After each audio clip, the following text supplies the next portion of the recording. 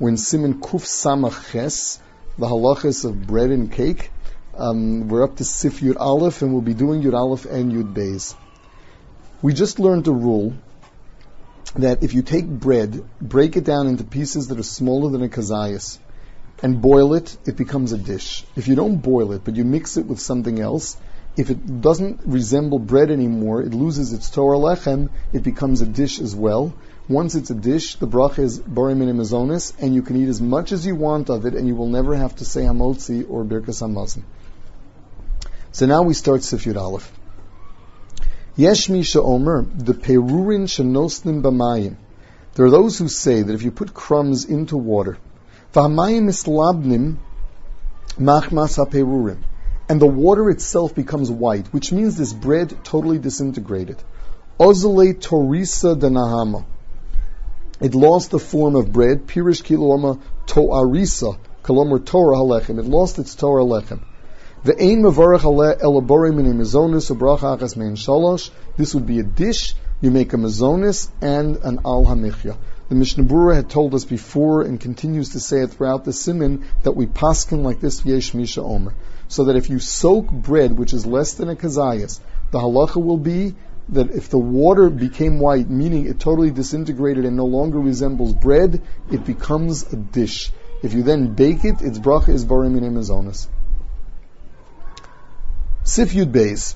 Yesh misha omer shepas hashorui beyayin, to which the Ramah adds adom. Eino mevarich el borei min mazonis ubracha achas mein shalosh. There's an opinion that bread that was soaked in wine, and the Ramah says this meant red wine, loses its shem pas. V'nira shem dvar v'amurim ella beperur no reprusa shem b'chalachas kazayas. That's only talking about where it's less than a kazayas. So that's for sure. We said a kazayas of pas never loses the shem pas. So these are pieces that are smaller than a kazayas. What's the chiddush here? The chiddush here is that the bread didn't disintegrate. It just changed color because you soaked it in red wine.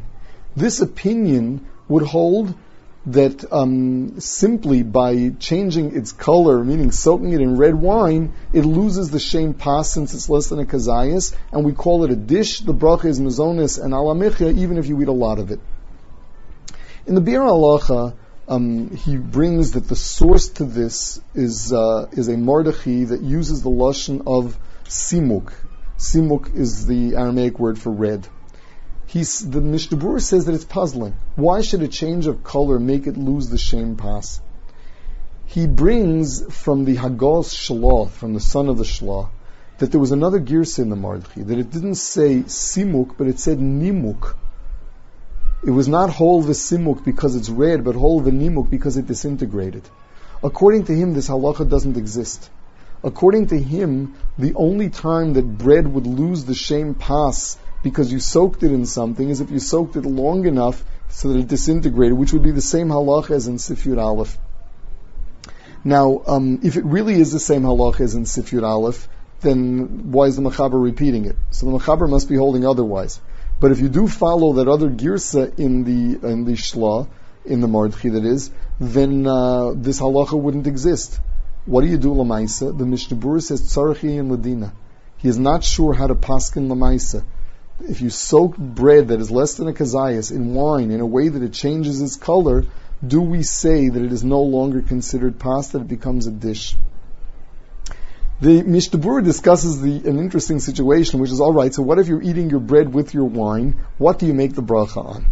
So he says, if you're having the wine just to add some flavor to the bread is the ikar. So if you take a piece of bread, you dip it in wine, you make a motzi on it.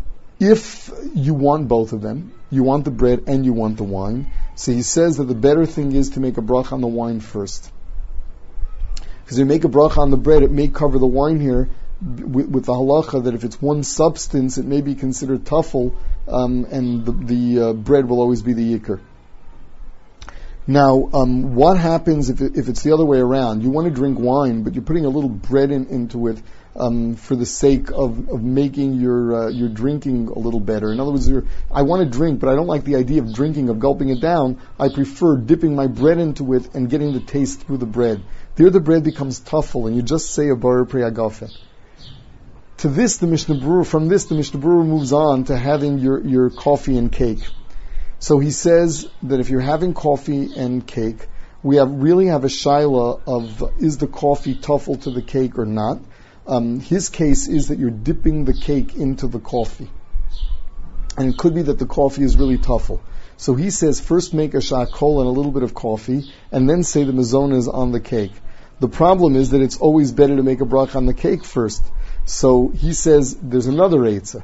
Say mazonas on the cake, then take a piece of sugar, say shakol on that, and then you can have the cake dipped in the coffee. And the mazonas and the shakol on the sugar will have covered everything.